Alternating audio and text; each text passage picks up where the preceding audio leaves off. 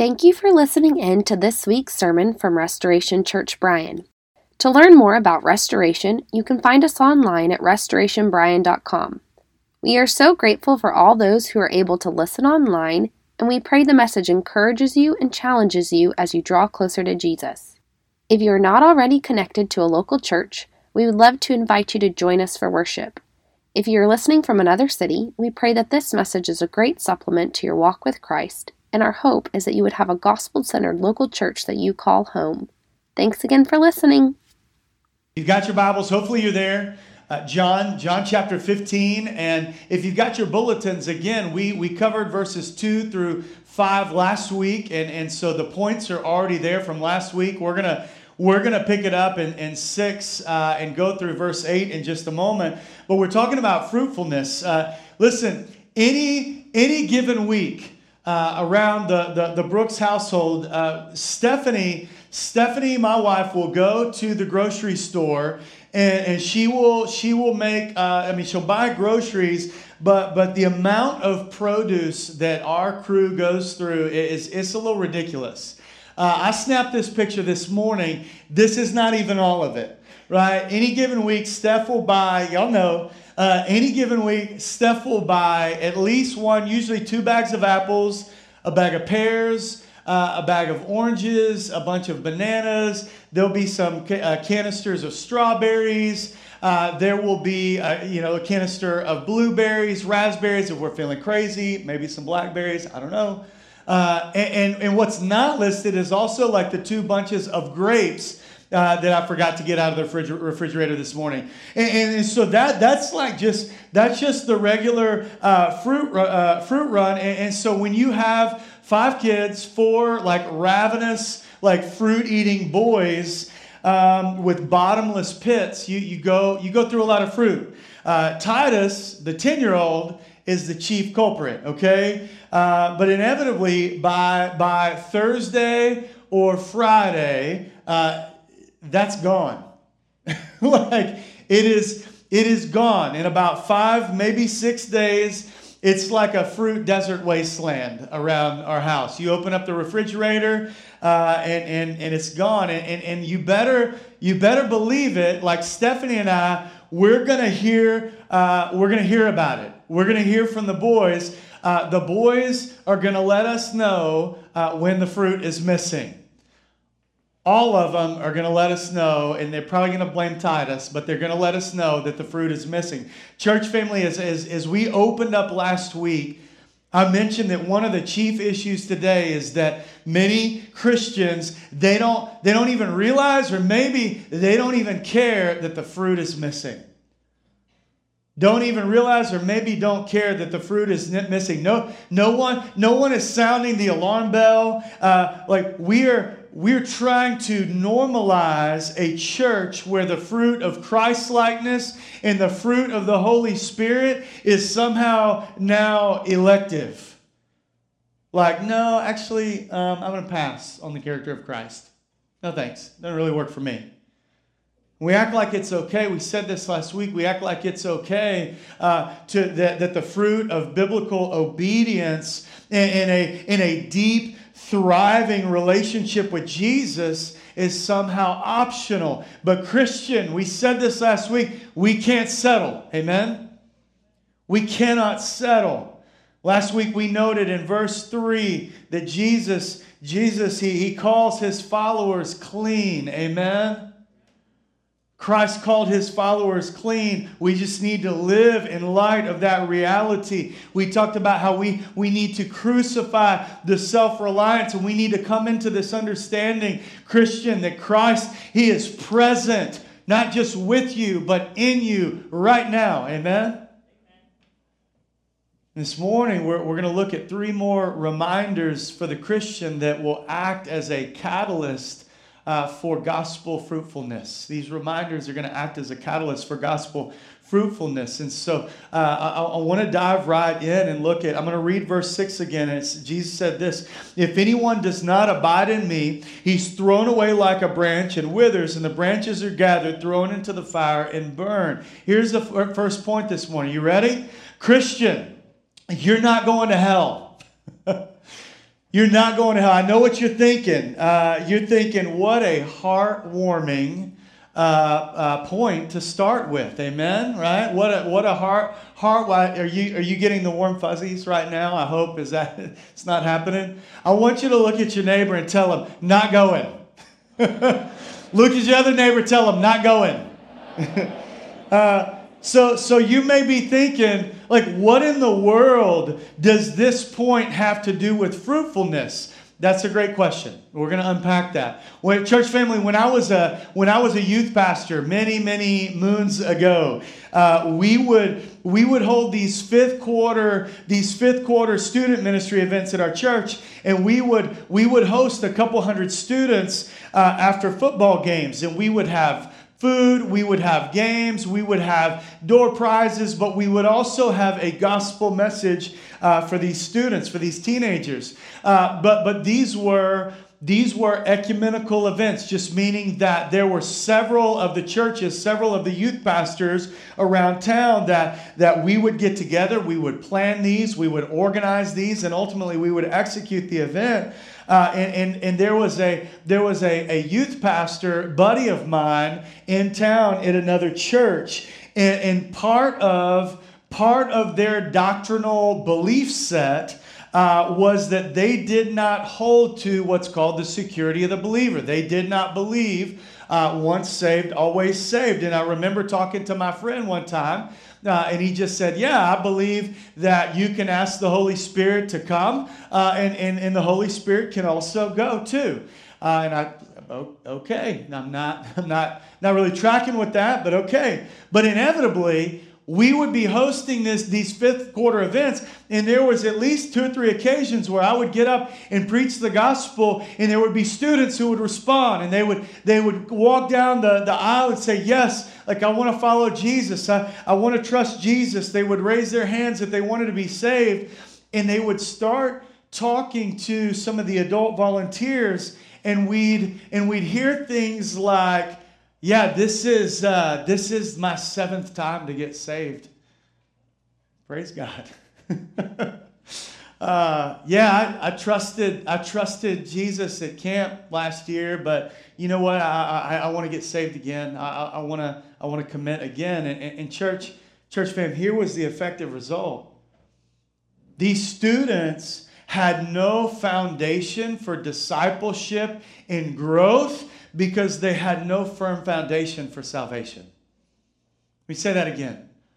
These students had no firm foundation for discipleship and growth because they had no firm foundation of salvation. Listen, I understand.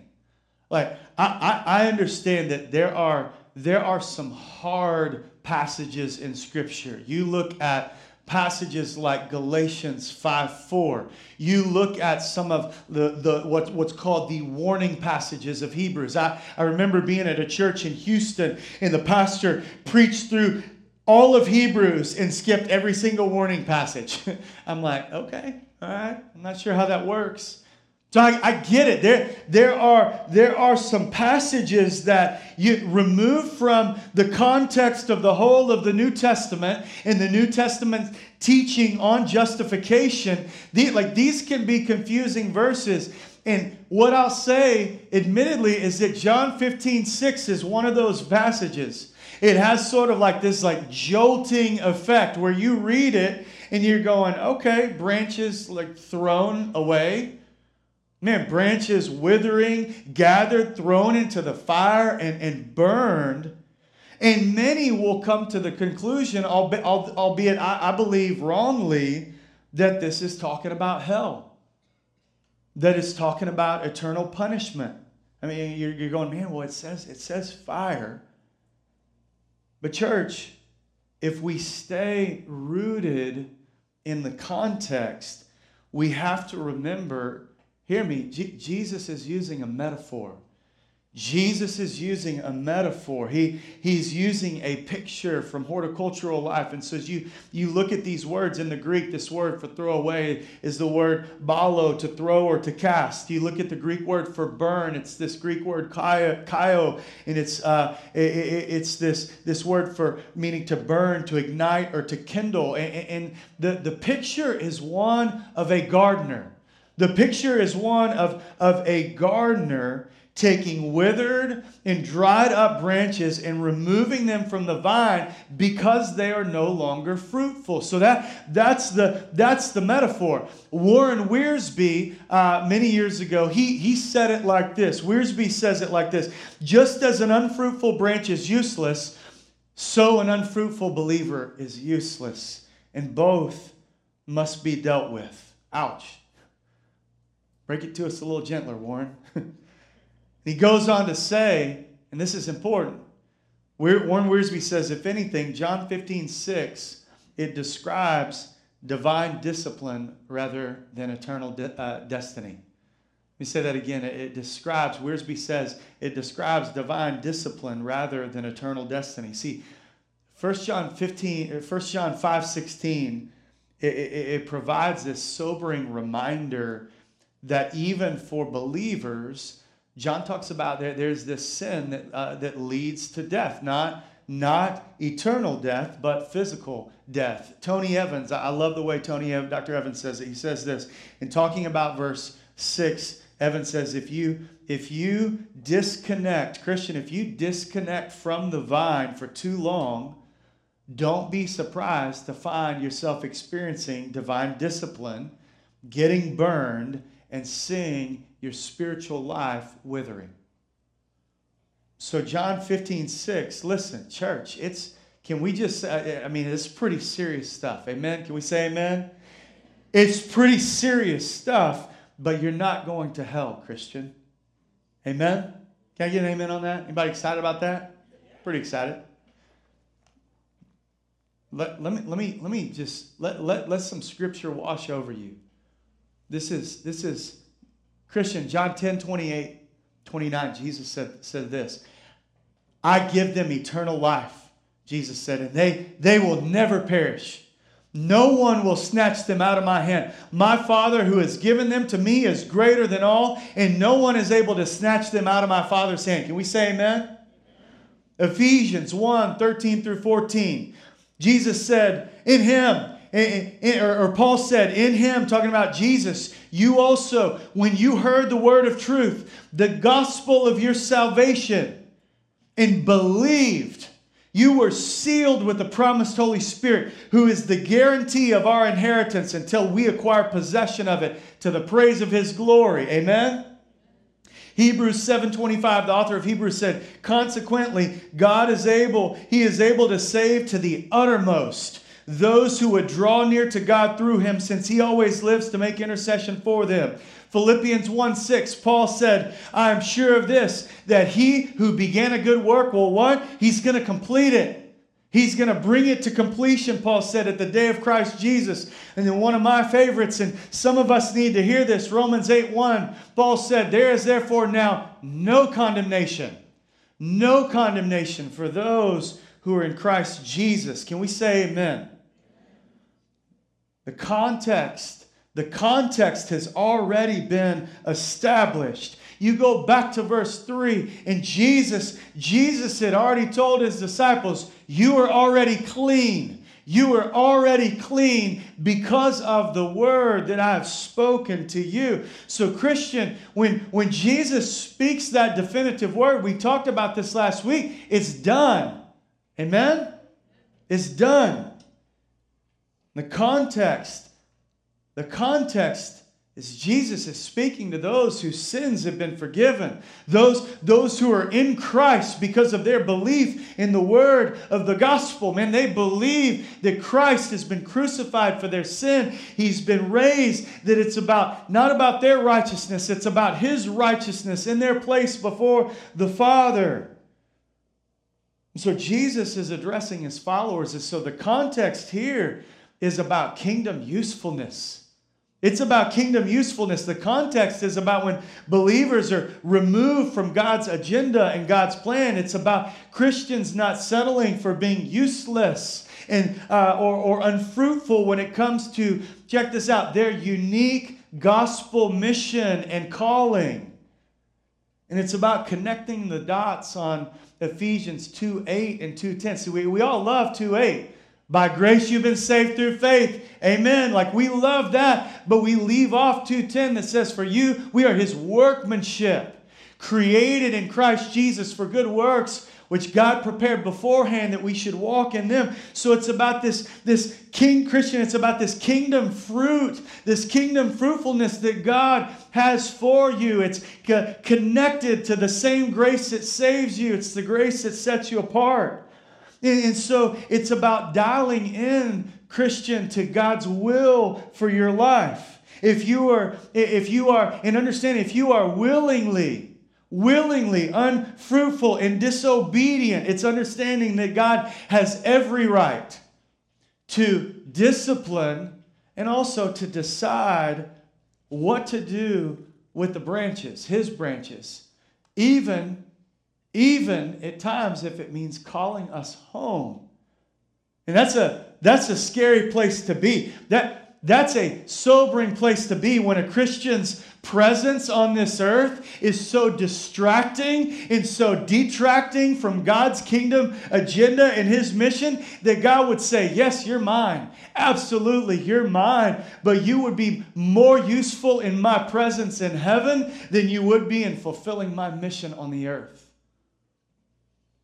But rest assured, as D.L. Moody once said, in all of nature, there is no such thing as a branch that was never connected to the vine.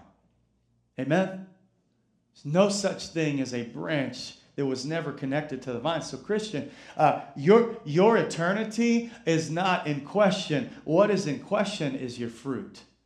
Second thing this morning, as you look at verse 7, it says this. Jesus said, if you abide in me and my words abide in you, ask whatever you wish and it will be done for you. Ask whatever you wish and it will be done for you. Second point this morning is this, Christian, if you're in the Word, ask big. If you're in the Word, ask big. I want you to look at your neighbor, tell him, ask big. look at your other neighbor, tell him, ask big. So one of the, like, we're still, the Brooks fam, we're still like in Disney zone, right? We've got 4 to 13. And so one of the favorites in the Brooks household is the Disney movie Aladdin, right? And so we like the modernized, like the real life version with Will Smith. That's good. But man, there's no replacing all the little ad libs of Robin Williams. Like, as an adult, you go back and you're like, oh, that's what he was doing there, right?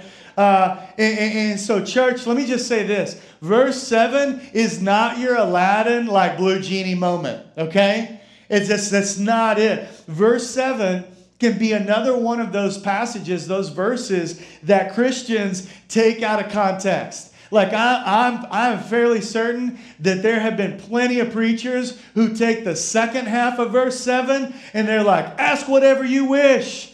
Blank check, baby, right? It's like, let's get Restoration Hummer. Let's go, okay? I'm pretty sure it's this is the spot that guys like Creflo Dollars like looking at this going, right there's my proof text, $65 million jet. Let's go, okay? But once again, context, church, context is king. Context is king. This whole passage is about abiding in Christ, amen? The whole passage is about abiding in Christ. Remember our definition of abide. It's this Greek word meno, M-E-N-O, means to remain, to stay, or to reside. And the sense is to continue in a certain state, condition, or activity. So this passage, again, is written to those who have been cleansed by the gospel. It's written to those who understand their identity in Christ and who, check this out, they live and they pray accordingly. They live and they pray accordingly. One commentator says it like this: there is a direct connection between how one prays and the primary commitments of one's life. When all this happens, praying ceases to be selfish asking and becomes aligned with the will and purposes of God in Christ. D.A. Carson states, he says it like this: as the Word, check this out, as the Word shapes our desires and the Spirit forms us from the inside out, we will begin to pray for those things that God cares about. Carson says, if you aren't seeing answered prayer, are you praying? And if you're praying, is your prayer shaped by Scripture? Is it shaped by the Word of God? Is your praying a ritual, right? Is it just rote? Or is it the overflow of God's life flowing in and through you? So you say, well, what does this mean for the Christian? It means you can ask big, amen? It means you can absolutely. Some of us, it's like Jesus said, our faith is just too small. Like we just don't believe, and so we can ask big. And so, and let me just say this: listen, there is nothing inherently wrong with making great money, right? There's nothing wrong, students, with working hard to get into that grad school or to get into that career of your choice. Like, it's good to be excellent, amen? Like, the Christian community, we need that reminder. It's good to be excellent. It's good to work hard. That's what Paul talks about in Colossians 3:23. It's good to be driven and to go after big things. But listen, ultimately, the call is to connect all those things to the big mission to which God has called you. And if you're not connecting your stuff, and if you're not connecting your agenda and your ambition and your resources and your life to the desires of God and the kingdom of God, Christian, you're missing it. You're absolutely missing it. And so the call is to allow God's word to direct your prayers, to allow God's word to direct your path, to allow God's word to direct your passion. And listen, church, fam, when we get to that place, in of your will being surrendered to Jesus, Scripture is clear. Ask big. Ask big. I looked it up this week. That word, anything, in the Greek, like, this is super deep. You can write it down. It actually means anything. Right? Anything. But it's not a blank check. It's kingdom currency. It's not a blank check. It's kingdom currency to do exactly what God has called you to do on this earth for His glory. Third thing this morning is this. Look at verse 8. Jesus said, "By this my Father is glorified, that you bear much fruit, and so prove to be my disciples." Third point is this: Christian, prove it. Christian, prove it. Why don't you look at your neighbor, tell him, prove it. Look at the other neighbor, tell him, prove it. In the Greek, that word prove is this word genomai. And genomai means to be or to become. And the sense of the word in the Greek is to enter or to assume, ready, a certain state or condition. And if that sounds familiar, it goes right back to abiding. It takes us back to what it is to abide. And so listen, the proof of abiding in Christ becomes that His life and His character are on display, Christian, both in you and through you. And Jesus had already said as much in John 13. If you go back to John 13, 34 through 35, Jesus said, "A new commandment I give to you, that you love one another. Just as I have loved you, you also are to love one another. By this, all people will know that you are my disciples, if you have love for one another." And so, Christian, the proof is found in the sacrificial love of Jesus that is on display in your life. It's found in pouring yourself out for the sake of others, but not just for their sake. It's for the sake of others knowing and experiencing His grace and the glory and the power of Jesus. And see, now Jesus says to you, hey, prove it. Prove it. As a kid, I remember sitting in Sunday school settings and like maybe Wednesday night youth group settings, and more than once I heard this illustration, and it was always said with like this real like serious, somber tone, and the question would be asked, and room full of teenagers, hey, listen, if the police found you and they arrested you for being a Christian, would there even be enough evidence to convict? And I guess as a kid, somebody thought that would be like an impactful thing to say. But it just planted in my mind there was like a secret Christian police somewhere, and like lurking behind the scenes, like ready to pounce if I acted the fool, So, but as that memory came back as a kid, here's what dawned on me. It dawned on me like as I look around Christian culture and just today, the overall character and kind of tone of the church, the vibe of God's people, how we speak and how we engage with others, how we respond and how we interact on social. Forget having the evidence to convict us as Christians. Like, I don't even know if like the American church would get profiled. Right? No, not Christian. That's where we are. Church, the main thing is that we would love God and love others. Amen? That's the main thing. And you got to say it because it's where we are with the culture. No, I'm not talking about the cheap love of the world that says you have to affirm and approve and accept everything, even sinful things.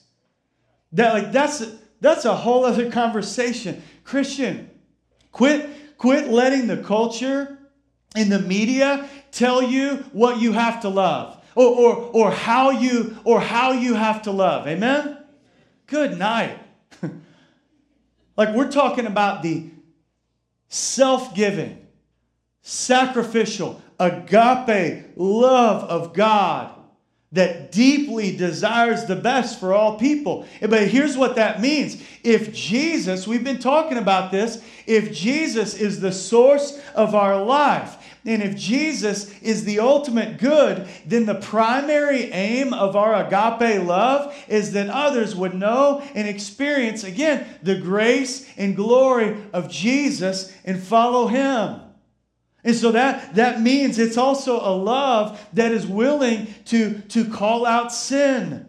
Not because we're trying to be the sin police, but because, church, we know we know full well that a life lived in sin, apart from any kind of gospel belief in the Savior, in the work that Jesus has done, man, that life has one destination. That destination is turmoil in this life and torment in the next. Years ago, for King and Country, they wrote a song called "The Proof of Your Love," and the chorus just says this. It says, "So let my life be proof. The proof of your love. Let my love look like you and what you're made of. How you lived, how you died. Love is sacrifice, so let my life be proof. The proof of your love." And church, listen, before we wrap up in a moment, I want to go back to an important word. It's the word glory in verse 8. It's the word glorified. It says, "By this my Father is glorified." So this is about how we exalt God.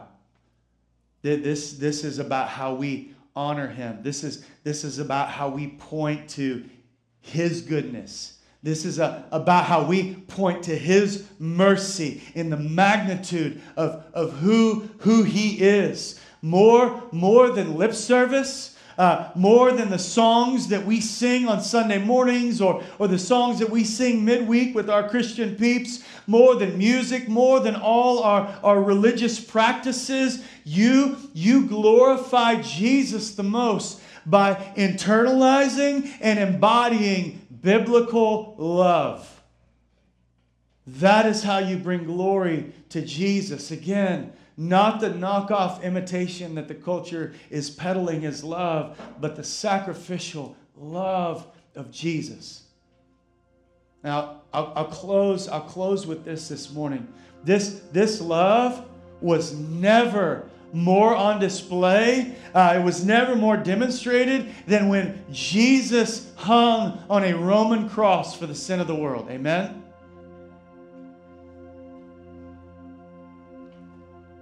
Centuries before the time of Christ, Isaiah the prophet said this in Isaiah 53:5. He said, talking about Jesus, he said, but he was pierced. He was pierced for our transgressions. He was crushed. He was crushed for our iniquities. And upon him was the chastisement that brought us peace. And by his wounds, we are healed. Church, Jesus did the work of salvation. Amen? Christ and Christ alone.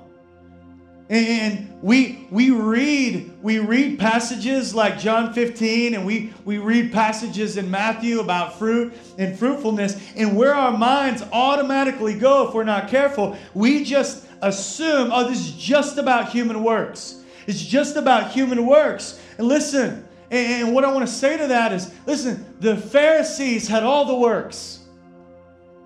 The Pharisees had all the works. They prayed a lot. They prayed a lot. You know, often just making sure other people were watching them pray. They gave alms. They served. They fasted. They did many righteous deeds. And when Jesus showed up, they crucified him.